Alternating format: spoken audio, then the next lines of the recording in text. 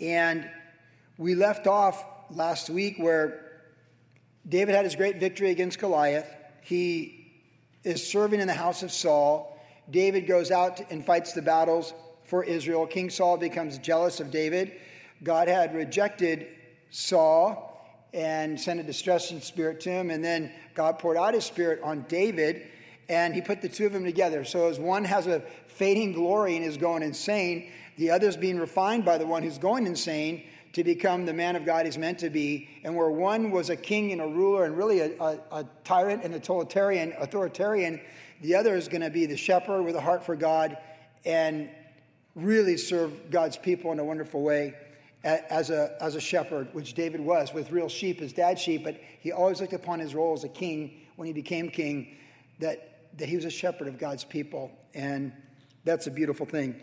So with that background, this conflict is building, and there's this tension where Saul is jealous of David. He distrusts David. And of course, there's Saul's son, Jonathan, who is best friends with David, because David and Jonathan are totally like-minded because they're men of faith. They go for it. They charge it. And they both are very like-minded. And Jonathan realizes and knows that David ultimately is the one that God's going to call to be king, not himself. But Saul is not thinking that way at all. And so these conflicts are building in the coming chapters, and they're going to be the dominant theme as we press into the 20s, or the chapters of the 20s. So with that background, chapter 20, verse 1, we read this. Then David fled from Noath in Ramah and went and said to Jonathan, "What have I done? What is my iniquity, and what is my sin before your father that he seeks my life?" So Jonathan said to him, "By no means, you shall not die. Indeed, my father will do nothing either great or small without first telling me. And why should my father hide this from me? Is it not so?" Then David took an oath again and said, "Your father certainly knows that I have found favor in your eyes. And he has said, 'Do not let Jonathan know this, lest he be grieved.' But truly, as the Lord lives and as your soul lives, there is but a step between me and death." So Jonathan said to David, "Whatever you yourself desire, I will do it for you." Then David said to Jonathan, "Indeed, tomorrow is the new moon, and I should not fail to sit with the king to eat. But let me go that I may hide in the field until the third day at evening. If your father misses me at all, then say, 'David earnestly asked permission of me that he might run over to Bethlehem, his city, for there is a yearly sacrifice there for all the family.' And if he says thus, 'It is well, your servant will be safe.' But if he is very angry, be sure that evil is determined by him. Therefore you shall deal kindly with your servant, for you have brought your servant into a covenant of the Lord with you. Nevertheless, if there is iniquity in me, kill me yourself, for why should you bring me to your father?" But Jonathan said, "Far be it from you. For if I knew certainly that evil was determined by my father to come upon you, then would I not tell you?" Then David said to Jonathan, "Who will tell me? What if your father answers you roughly?" And Jonathan said to David, "Come, let us go into the field." So both of them went out into the field, and then Jonathan said to David, "The Lord God of Israel is witness. And when I have sounded out my father sometime tomorrow or the third day, and indeed there's good toward David, and I do not send you and tell you, may the Lord do so and much more to Jonathan. But if it pleases my father to do you evil, then I will report it to you and send you away that you may go in safety. And the Lord will be with you as he's been with my father. And you shall not only show me kindness of the Lord while I still live, that I may not die, but you shall not cut off your kindness from my house forever. No, not when the Lord has cut off every one of the enemies of David from the face of the earth." So Jonathan made a covenant with the house of David, saying, "Let the Lord require it of the hand of David's enemies." Now Jonathan again caused David to vow because he loved him, for he loved him as he loved his own soul. And then Jonathan said to David, "Tomorrow is the new moon, and you will be missed because your seat will be empty. And when you have stayed 3 days, go down quickly and come to the place where you hid on the day of the deed, and remain by the stone of Ezel. And then I will shoot 3 arrows to the side, as though I shot at a target. And there I will send a lad, saying, 'Go find the arrows.' If I expressly say to the lad, 'Look, the arrows are on this side of you, get them and come,' then as the Lord lives, there is safety for you and no harm. But if I say, 'Thus says the young man, look, the arrows are beyond you, go your way, for the Lord has sent you away. And as for the matter which I have spoken of, you and I, indeed the Lord be between you and me forever.'" So this is a narrative in this chapter, a fair bit of dialogue here of this event with David and Jonathan. Remember, they're great friends. They both love the Lord. And We talked about the value of true friendship last week when we studied David and Jonathan in detail.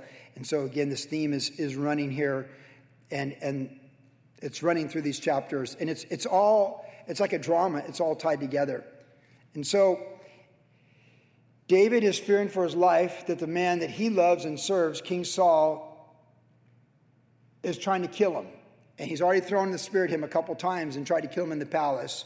And we saw last week that David behaved wisely in the midst of those circumstances. He's the general over the army. Like, he's the amazing guy leading these victories. And he has to act like things are normal when they're anything but normal. It's a very difficult situation that he was in. And in the midst of this conversation, there's a couple things that come out that really get our attention. And certainly verse 3 is one of them. It's a fairly well-known text of the Old Testament.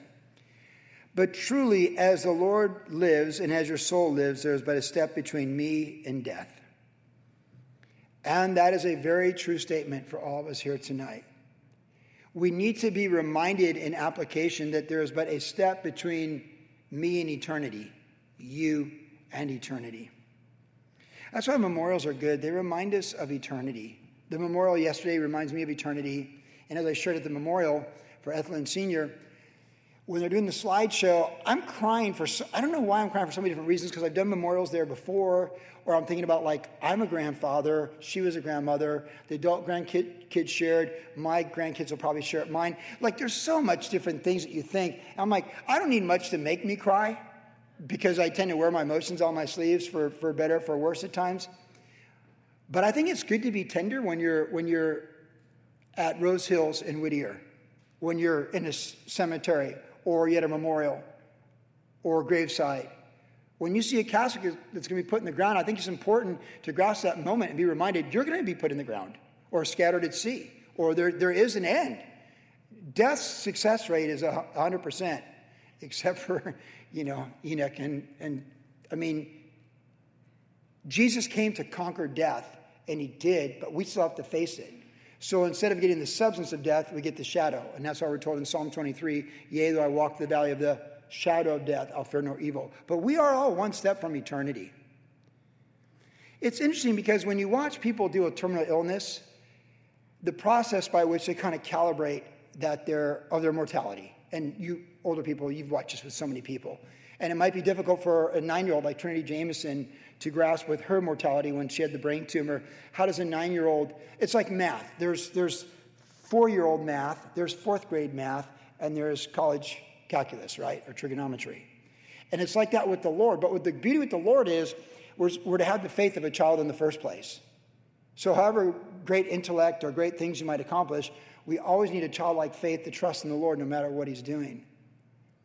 But when you grapple with the reality of an impending death with a terminal illness, a 10-year-old is going to grapple with it differently than a 20-year-old. I mean, watching Trinity Jameson fade with her brain tumor and the gospel tract she put together to pass out to other kids at Children's Hospital. I still have mine that from that time. I did her memorial on December 4th years ago. She had to accept, instead of being on the playground in 4th grade, that she's going to glory to be with Jesus. I baptized her the year before at Little Corona, and then next year later she came down in a wagon with her dad pulling it because she couldn't walk because the neuro effects of the brain tumor. And she watched Elijah Wilkerson, who now is a man and goes to our church, watched him get baptized as a kid. And when I baptized Elijah Wilkerson, I got on my knees like I do when I'm talking to younger kids, and I said, you do know what you're doing today? And he goes, yes, I do. I go, you know, Trinity got baptized last year. And he goes, yes, I do. And Elijah got baptized that day. Trinity stepped into eternity a few months later. And Elijah Wilkerson has been walking with the Lord ever since. We need to know that we're one step from eternity. When Melissa and Camp, Jeremy Camp's first wife, stepped into eternity, I always tell the story about when she actually stepped into eternity, and I shared it yesterday, graveside. But one of the stories I don't tell is when Jeremy and Melissa came back from their honeymoon in Hawaii. They went to the North Shore, Haleiwa, where I used to surf and hang out as a pro surfer. Beautiful photos of their honeymoon. I was at their wedding at North County, Horizon North County, Botsford. It was beautiful. Large wedding, too, hundreds of people. But when they came back, they got a little apartment in Carlsbad. And it's sort of between like kind of the opposite of where Legoland is of Cannon there. And they had this apartment. And it was, they're honeymooners, it's like really cute. It's like what you dream of, when you get married and like Jeremy's going to be a worship, he's going to be this music guy and just getting his traction. And I was able to go to their place a couple times. And I grew up in Carlsbad, so I thought it was very, it's kind of cool, this kid from Indiana and his beautiful wife, and there they are.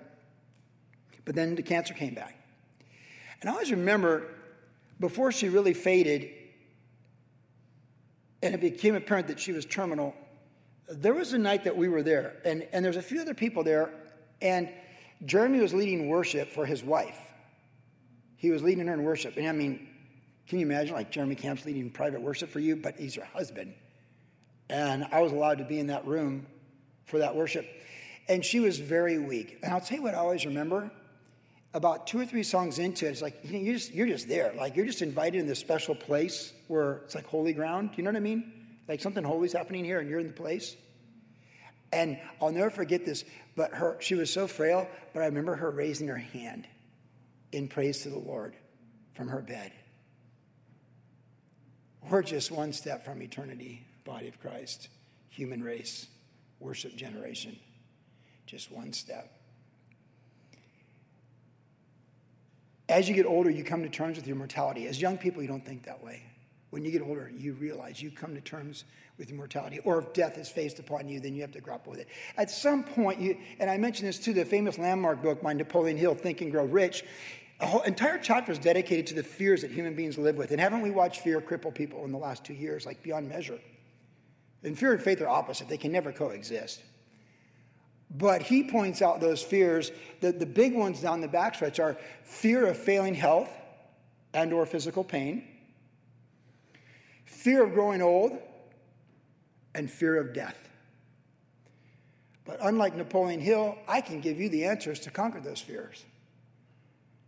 Because you're still leaving your wealth behind if you think and grow rich, because that's temporal wealth. But Jesus is the one where we're told perfect love casts out all fear, and Jesus Christ is love, because God is love, we're told. And where there's love, there's no fear. So the balance of being one step from eternity is this, and this is critical. Because some people, all they see is the end of the world, so they're always one step from eternity. And it's dangerous because they never live in time. By the way, Pastor Chuck's message from 40 years ago, he talks about this. The great danger of being so consumed that you're one step from eternity that you don't live in the moment of today. And there's a balance because it's Maranatha, the Lord's coming, and Jesus said to be watching, be ready. So we should always live each day like we're one step from eternity, yet there's this great reality that we have to live our life, and we need a future and a hope and a vision for tomorrow. Habakkuk was told in the darkest of days, write the vision, make it plain, so he or she who reads it can run with it. So there's a balance. It's a very, you hold it loosely, that we have to know we're one step from eternity. And we might have a chance to grapple with it and come to terms with it with an illness or a fading health, even as Christy Estes had a fading health. Or it might come suddenly.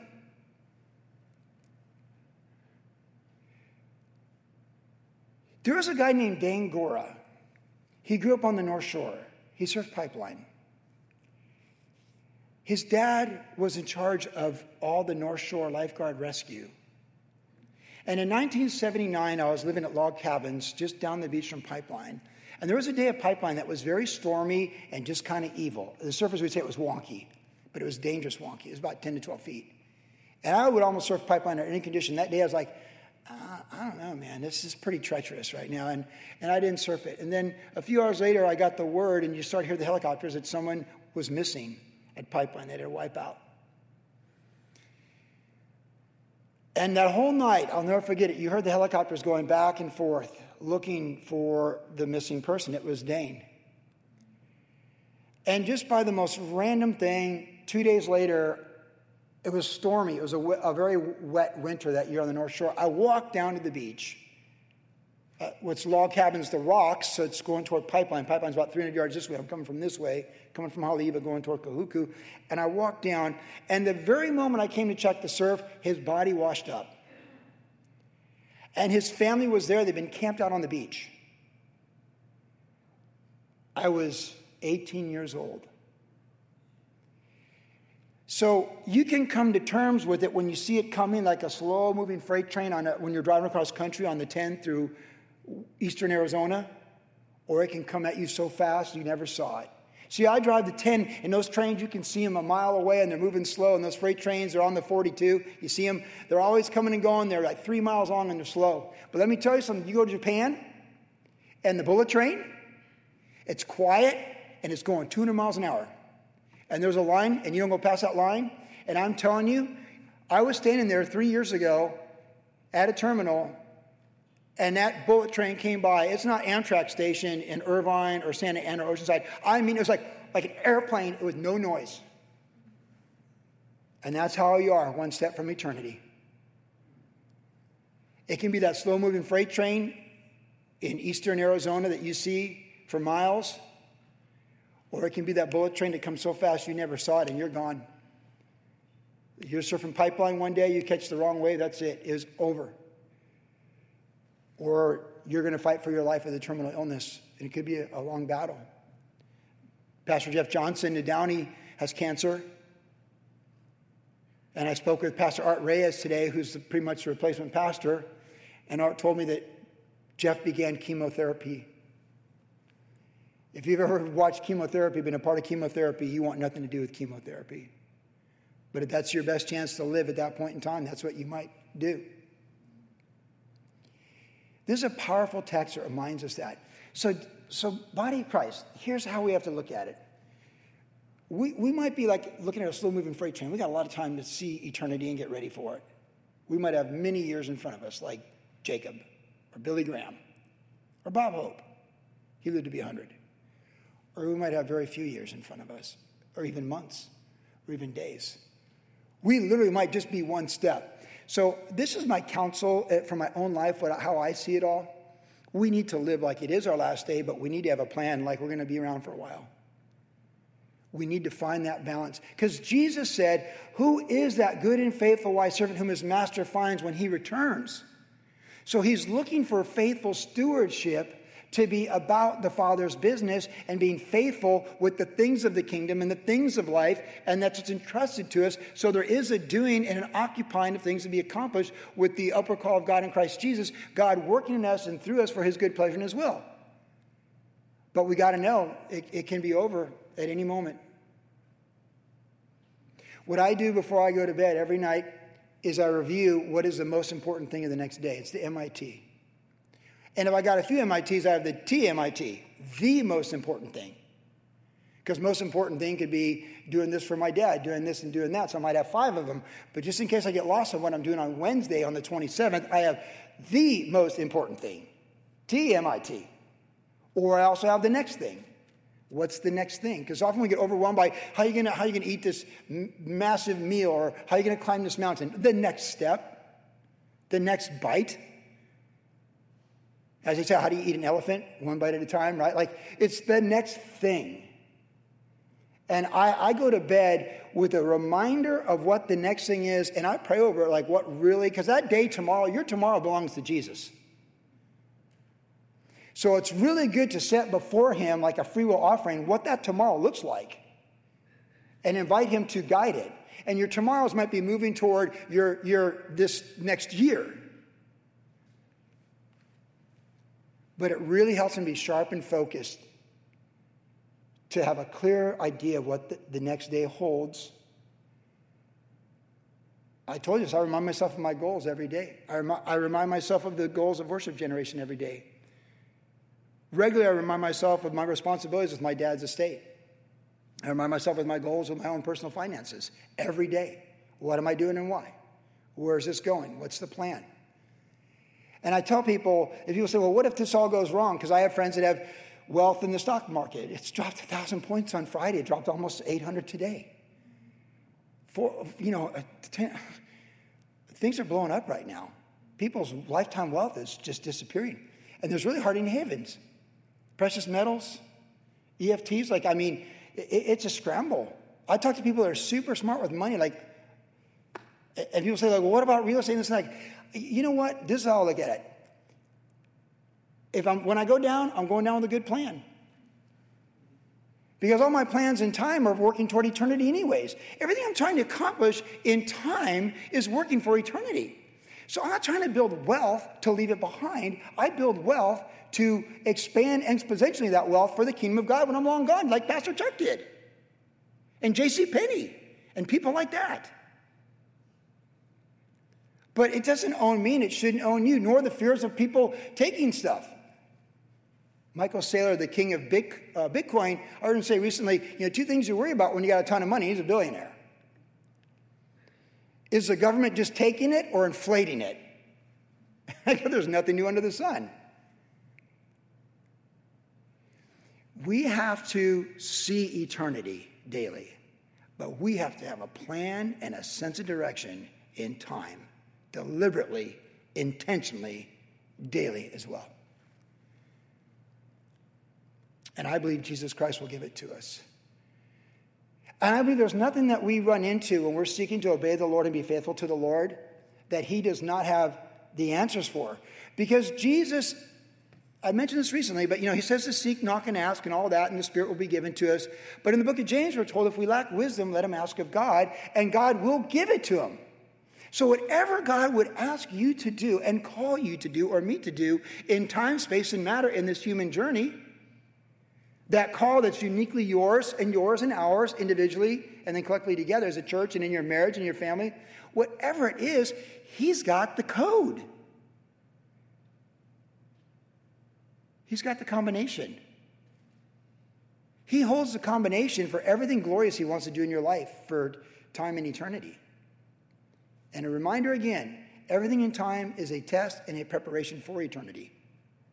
So yeah, we're one step from eternity. So show up to work on time with King Jesus. Be aware of what the job description is from King Jesus. Make sure you know what the boss expects, King Jesus, from your life today. Make sure that your education is working toward what King Jesus wants to do in and through you. I don't mean formal education, I mean life education. Make sure you manage your time as accountable to King Jesus, because it is. And make sure that we're about the Father's business, so when the King returns, he can say, you are that good and faithful servant. Because again, in the parable of the minas in Matthew 25, which is absolutely, unquestionably dealing with believers giving account for their lives before the Lord at the end of the age, he says, you who had 2 and made 4, well done, enter the joy of your Lord, now you're going to get more. And that's the next dimension. Then the one that had 5 got 10, he said the same thing. There's no distinction between the one who doubled exponentially what the master gave him. There's no difference between the 2 that got 4 and the 5 that got 10, but there's a big difference between the one that buried it and did nothing. So the balance is we can't be Jesus is coming, so there's nothing to do, and I'm just waiting. No, be occupying. Let him find us about the Father's business. William Carey, the great missionary, said, expect great things from God, attempt great things for God. And that's the way we're to live. Big vision, big God, big calling, with the reality that we are one step from eternity. There's no time in life to be distracted and trivial and frivolous and carnal. There's all kinds of time to laugh and smile and enjoy the journey, getting laughing fits and dance, whatever. There's plenty of time for that. But there's no time to be distracted. What did Paul say to the Ephesians? Redeeming the time, for the days are evil. So we need to be intentional and deliberate about the value of each day. Because there's a day when it's the last day. And on the last day, I want to be about the plan that the Master has for me that I foresaw the night before in the overall scheme of things, and I'm doing it when he shows up. There's nothing better than when the boss shows up and you're busting it for the boss, right? And there's nothing more embarrassing than when the boss shows up and you're slacking. A good reminder that we're just one step from eternity, and we live with that balance. The expectation of glory, whether it comes suddenly or we can grapple with it and wrap our mind around it, or whether, it's going to come. and then what we're doing with the balance of that longing for eternity. Because Abraham looked for the cedar attached foundation, his builder and maker is God, and he longed for that home. Yet Abraham was very faithful and diligent about the business entrusted to him by Jehovah, El Shaddai, God Almighty, as he revealed himself to Abraham. And he is about the business. Faith with works, not the works of the flesh, but faith working. We need to have a big vision, and young people and grandchildren remind me that they should have a bigger vision than I ever had. Because Jesus Christ is never going to leave anybody without a future and a hope, and with the expectation of great things, that he's the same yesterday, today, and forever. So yes, I do believe the Lord's coming back, but if he takes 1,000 years to come back, I'm going to be about the Father's business, because either way he's coming back for me and he's coming back for you. We can never lose perspective of that we're one step from eternity, and we need to find that balance to live with the meaning and purpose in time with that concept. Verse 24, we read on. Then David hid in the field, and when the new moon had come, the king sat down to eat the feast. Now the king, that is Saul, sat on his seat, and at that other times on the seat by the wall. And Jonathan arose, and Abner sat by Saul's side, but David's place was empty. Nevertheless, Saul did not say anything that day, for he thought, well, something's happened to him. He's unclean. Surely he's unclean. He's going to come to dinner tonight. So it happened the next day, the second day of the month, that David's place was empty. And Saul said to Jonathan, his son, why has the son of Jesse not come to eat, either yesterday or today? So Jonathan answered Saul, David earnestly asked permission of me to go to Bethlehem and said, please let me go, for our family has a sacrifice in the city, and my brother had commanded me to be there. And now if I found favor in your eyes, please let me get away and see my brothers. Therefore he's not come to the king's table. Then Saul's anger was aroused against Jonathan. He said to him, you son of a perverse, rebellious woman. He literally said, son of a harlot. He blew a gasket. I mean, really, he's saying it, son of a whore, which is his wife. Do I not know that you've chosen the son of Jesse to your own shame and to the shame of your mother's nakedness? For as long as the son of Jesse lives on earth, you shall not be established, nor your kingdom. Now therefore send and bring him to me, for he shall surely die. And Jonathan answered Saul his father and said, why should he be killed? What has he done? Then Saul cast a spear at him to kill him, by which Jonathan knew that it was determined by his father to kill David. So Jonathan arose from the table in fierce anger, ate no food the second day of the month, for he was grieved for David because his father had treated him shamefully. And so it was in the morning that Jonathan went out into the field at the time appointed with David. And a little lad was with him, and then he said to his lad, now run, go get the arrows which I shoot. As the lad ran, he shot an arrow beyond him. When the lad had come to the place where the arrow was which Jonathan had shot, Jonathan cried out after the lad and said, is not the arrow beyond you? And Jonathan cried out after the lad, make haste, hurry, and do not delay. So Jonathan's lad gathered up the arrows and came back to his master. But the lad did not know anything. Only Jonathan and David knew the matter. Then Jonathan gave his weapons to the lad and said, hey, go carry them to the city. And as soon as the lad had gone, David arose from a place toward the south, fell on his face to the ground, bowed down 3 times, and they kissed one another and they wept together, but David more so. Then Jonathan said to David, go in peace, since we've both sworn in the name of the Lord, saying, may the Lord be between you and me, and between your descendants and my descendants forever. So he arose and departed, and Jonathan went into the city. So now this David is really outcast. He is in exile, and it's a major thing. I got to go back to Saul. So let's take this text, this narrative. Now, Samuel the prophet already told Saul, God has torn the kingdom from you and he's given it to another. So it was already known to Saul that he was on the way out and someone's in the way in, and he determined it had to be David because the people ascribed to him killing thousands and to Saul hundreds, which was correct. And it must have just crushed Saul to see his son recognize the plan of God and the work of God on David's life, to be his best friend and to support the work of God. But Saul's like that parent that their kid's going to be the starting pitcher, the goalie, or the quarterback no matter what. It's daddy ball. And if you know what daddy ball is, you know what daddy ball is. Daddy ball is, I'm the coach, my kid pitches. That's daddy ball. It's when 4 guys are the high school coaches of a team, and their 4 kids are quarterback, running back, and wide receiver. It's daddy ball. So if you've never heard that term, it's very known in youth sports world, daddy ball. This is daddy ball. And listen to what Saul's saying. And I'll give it like a sports analogy. You're the starting quarterback, not David. I've come this far, worked this hard. You're the quarterback, not him. And Jonathan's like, what are we going to do? He's the quarterback. Everyone knows he's the quarterback. Why are you forcing me to be the quarterback? You know those parents that make their kids do things they really don't want to do? Not moral things, but free will, self-determination things. One of my surfing buddies from the 80s is a very good surfer.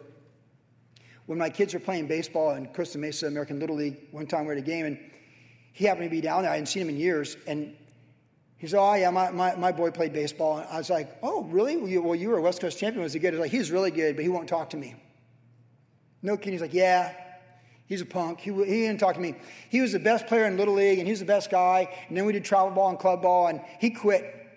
And he should be playing in the big leagues now. That's daddy ball. Where you push it so hard that you're living so vicariously through your children that you just didn't commit them to the Lord to be what they're meant to be. That's what Saul's doing here. Saul's trying to force something for his son.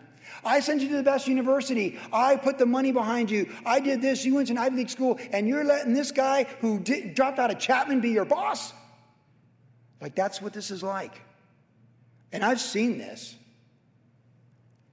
I remember Raul Reese hearing him on the radio one time. He said, you know, you people who put your kids in their sports before church, and you made sports more important than church on Sundays, all the club ball, the travel ball, all these things, you made it more important than church. And then you come to me when they're in their 20s wrecking their life, and you ask me to fix it. You had your chance. You showed them that your dream vicariously through them meant more to you than King Jesus in this facility. You know how Raul Reese would say that too. He's not pulling any punches. I've seen Saul, and I don't want to be Saul, and neither do you. I have all the things I want. All the things I wanted my kids to do. And after a while, you just realize your kid may be a great athlete, but they don't want to play sports. They might be an incredible musician, but they don't want to play the piano. And there comes a point, and I learned this as a coach of the U.S. Surfing, you can pretty much make any kid do what they don't want to do until 8th grade. But once they get 9th grade, you can't make your daughter run track and field. I learned that with Leah. You can make it a certain way, and parents just go over the top. Saul's like that. And here's what happens with this person in this scenario is you get so over the top.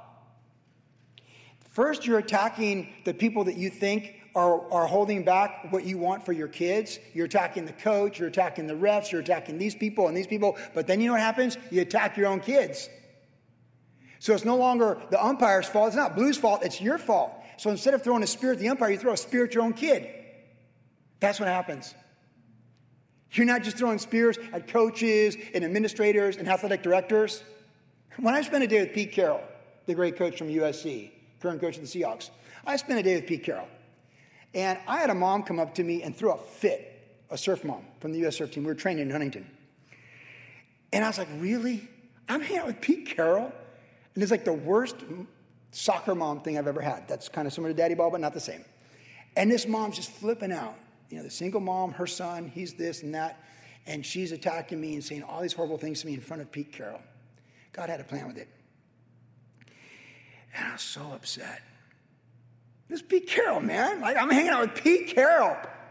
And you're giving me soccer mom right now, man. Like, oh. And she walked away, and I was like, sorry about that. And he goes, that's nothing. You should see USC moms. That's all he said. That's nothing. You should see USC moms. Right? There's nothing new under the sun. We don't want to be these people with our grandkids, with our kids. We got to let people be who they're called to be. And just raise them up in the Lord, set them in the Lord, and respect Jonathan, Jonathan has the mind of the Lord in this whole situation. His dad doesn't. His dad's fighting God, and he's so mad at his son for not usurping what is God's plan, and he throws the spear at him, which is another lesson. You keep throwing spears, you'll never stop throwing spears. And if you permit yourself to throw a spear 1 or 2 times, you might find yourself unable to stop throwing spears. So you might think it's okay to have a Coors or a Corona with a taco at Wahoo's, but you had a bad time drinking when you were younger. This is why I could never drink. And you may think, it's no big deal. I'm just having pizza port Friday night, just having a beer. That might work okay for you, but you might not be surprised if you don't find yourself drinking hard liquor a year later on a midweek night for no reason. You start throwing spears that you should never be throwing, you may never stop throwing them. You got to know the line. And if you cross that line, and the first time you throw a spear, you got to be like, oh my goodness, what did I just do? Like you just go like, that is so unacceptable. You need to apologize to David. You need to apologize to everyone at the banquet table. You need to stop it right there. The first time you throw that spear, you'll be like, that is just so inappropriate and so uncalled for. And you need to be transparent and deal with it. Because if you don't, you'll start throwing more spears. And you'll throw spears without even thinking about it. And you'll be known for being a spear thrower out of your mind. Instead of a good king who's a wise king that can be reproved, as it says in the book of Proverbs. Saul is terrifying. Isn't Saul terrifying to us? I mean, he's terrifying to me. I just want nothing to do with like being this woman or this man. Now, we're going to read on in chapter 21. It's a short chapter.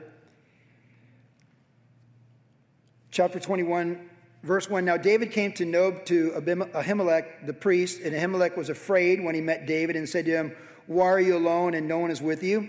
So David said to Ahimelech the priest, the king has ordered me on some business and said to me, do not let anyone know anything about the business on which I send you or which I've commanded you. And I've directed my young men to such and such a place. Now therefore, what have you on hand? Give me 5 loaves of bread in my hand or whatever can be found. And the priest answered David and said, there is no common bread on hand, but there is only the holy bread, the showbread. If the young men have at least kept themselves from women, sexual intimacy, then David answered the priest and said to him, well, truly women have been kept from us for at least 3 days since I came out, and the vessels of the young men are holy, and the bread is in effect common, even though it was consecrated in the vessel this day. So the priest gave him the holy bread, for there was no bread there but the showbread, which had been taken from before the Lord in order to put hot bread in its place on the day when it was taken away. It's a great story. It's a great story. Well, many of you know this is connected to the New Testament. Because there in Matthew chapter 12, when Jesus is walking with the apostles, when they got the wheat in their hands and they're doing this with the wheat, and the Pharisees are like, oh, that's unholy, that's bad, you're transgressing the Sabbath, you're bad people, by what right do you do all this? And Jesus said, have you not read how David ate the showbread? Jesus quotes this story. And he quotes it as an example that God looks at the heart and the circumstance much more than the outward or the religious, which is really important. Because as I shared at the memorial yesterday, I know some people, they're never happy, they're always religious, and they say they're Christians and they go to church for decades. But they can never show love, and nothing they ever do ever draws people to Christ. They're just judge and jury of everyone around them, and they've got religion in their head, they've got the Word of God, and they've got a sword. Instead of using it to bring forth the kingdom, they use it to cut people down and chop them up. They're like the Pharisees. We have to be really careful that we're not like that. God looks at the heart. He looks at the motives. He considers what we're doing not nearly as much as why we're doing what we're doing. And when you find yourself in a difficult situation and you can look back and say, Lord, my motives were good. I meant good for my relatives. I meant good for the family. I meant good for the company. You can sleep well. Because there's people who justify what they're doing. And it looks like they're doing the right thing, like Saul, right? Saul didn't kill Agag, but he still had a sacrifice.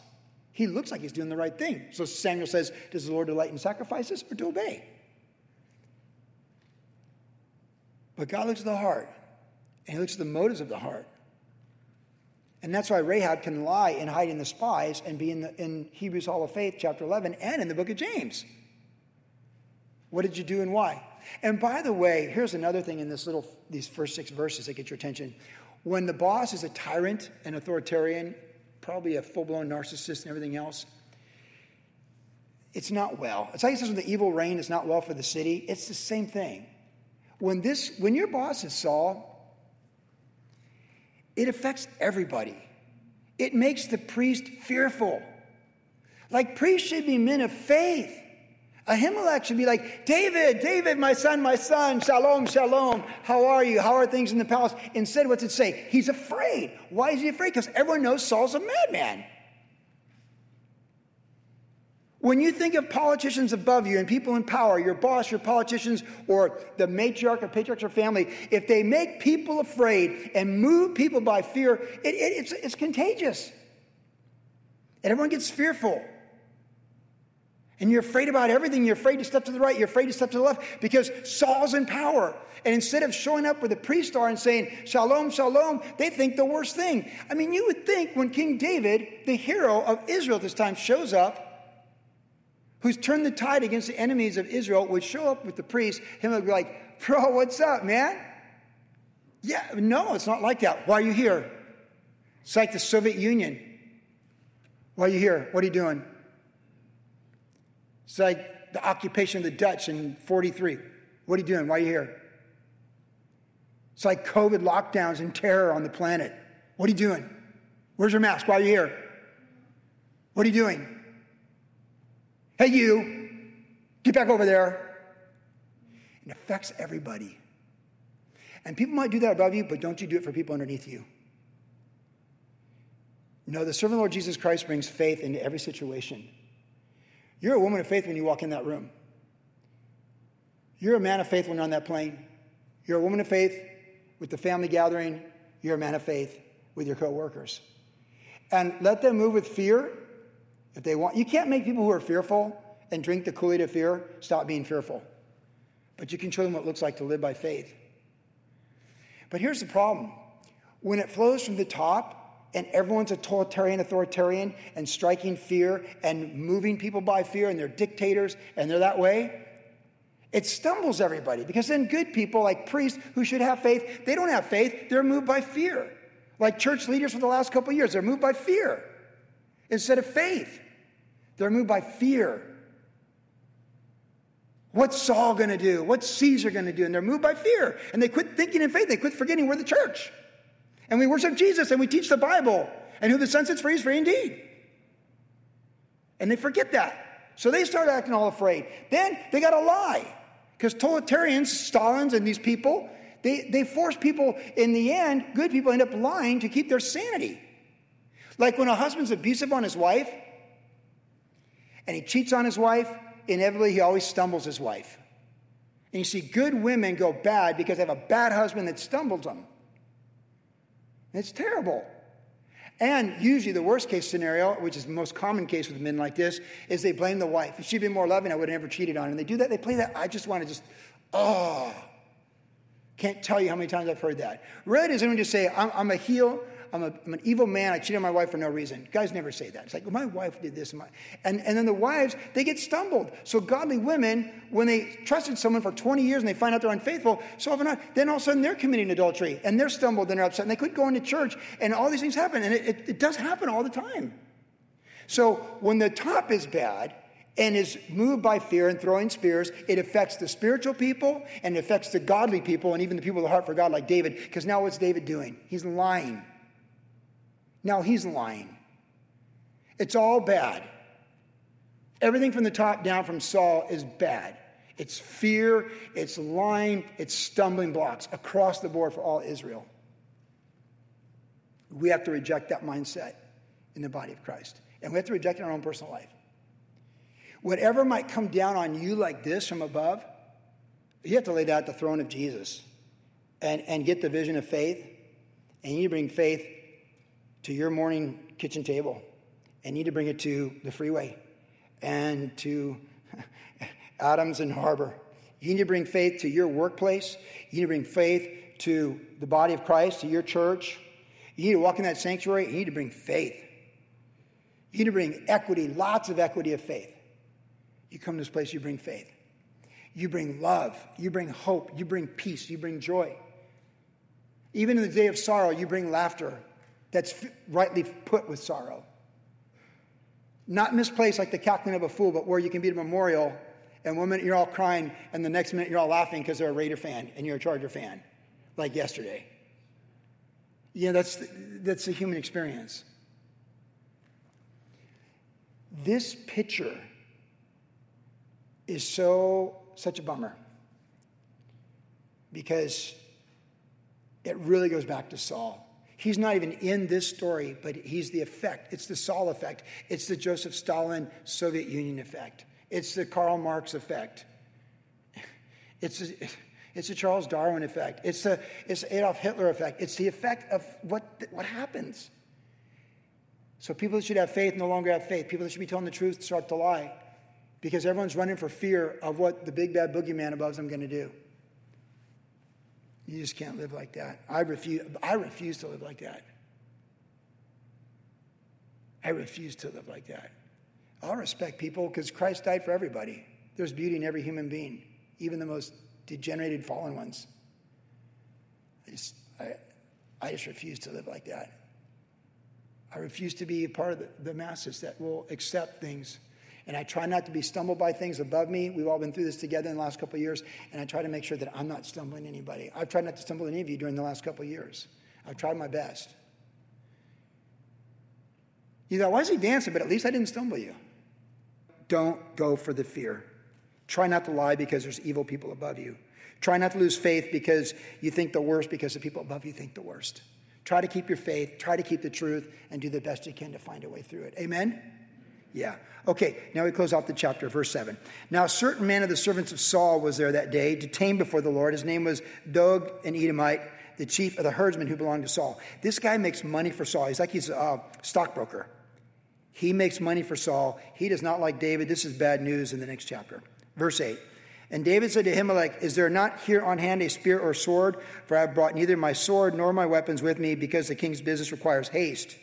So the priest said, the sword of Goliath, the Philistine whom you killed in the valley of Elah, there it is, wrapped in a cloth behind the ephod.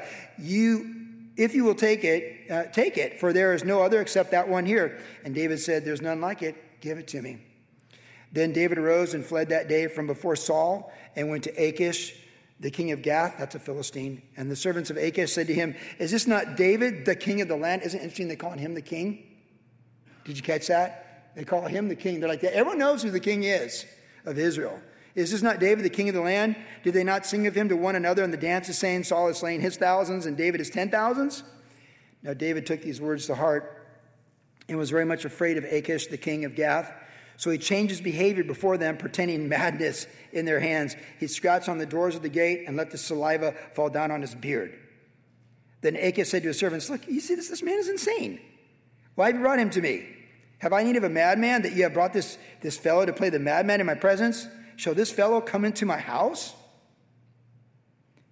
So David feigns madness. And again, this is why we don't want to stumble people.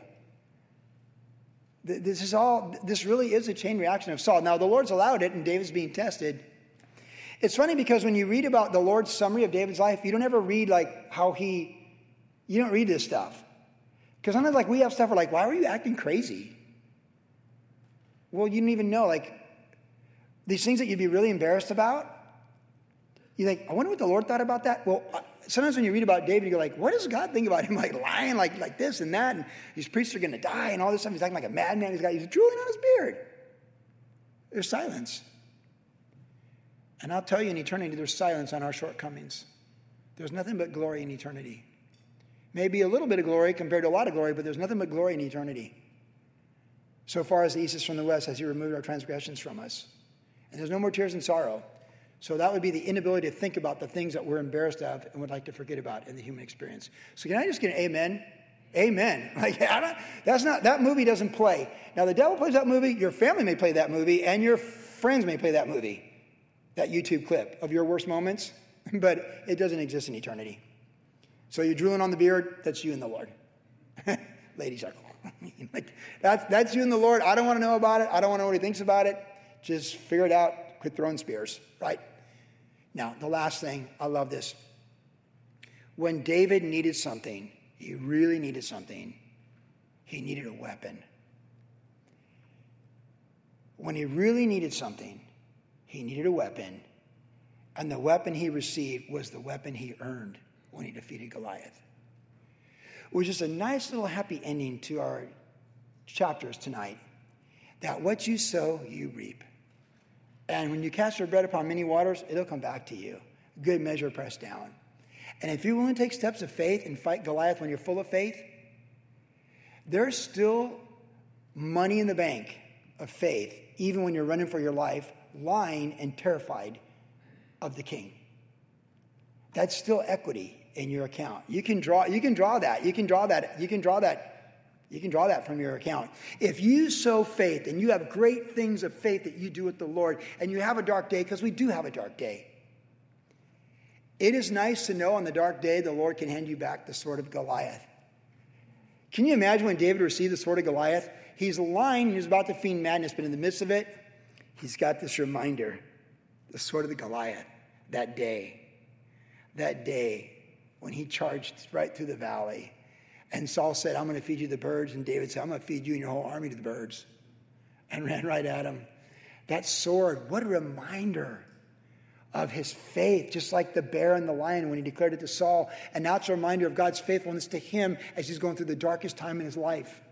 He's going to be on the run for years. And it's going to be unfair and unjust. But he has the sword of Goliath. God gives us those things we need to get through the dark day. But I will tell you, the more you've lived well on the bright day and the good day, the better off it is for you when you face the dark day. You've made more deposits and you have more returns. Leave tonight with this thought, what it must have felt like in that very dark moment, because we've all had dark moments, to have the high priest come out and hand you that sword of a great victory from bygone time.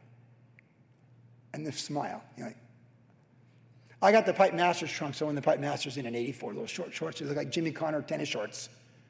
They're pink and white. And they're in a drawer, and every once in a while, the kids are like, how did you ever wear those things? But every once in a while I look at those things, and I'll tell you what it does. It puts a smile on my face. It reminds me of a really good day and a great victory. I just go back to being a grandpa and a pastor and everything else that God's doing in my life. You need those things. Build those deposits. Take those steps of faith. Have those victories. And give those things to the Lord. And you never know he's going to give that sword right back to you. He didn't need the sword after he defeated Goliath. He's in the afterglow of the victory. But in a dark day, hey, now's when you need the sword. Here's the sword of Goliath. Don't ever forget that I was with you. And I will always be with you. I will never leave and forsake you. So body of Christ, whatever we're facing, we need to be encouraged and know that he's on the throne. He's got our back. He's going to take care of us. It's all there. Don't throw spears.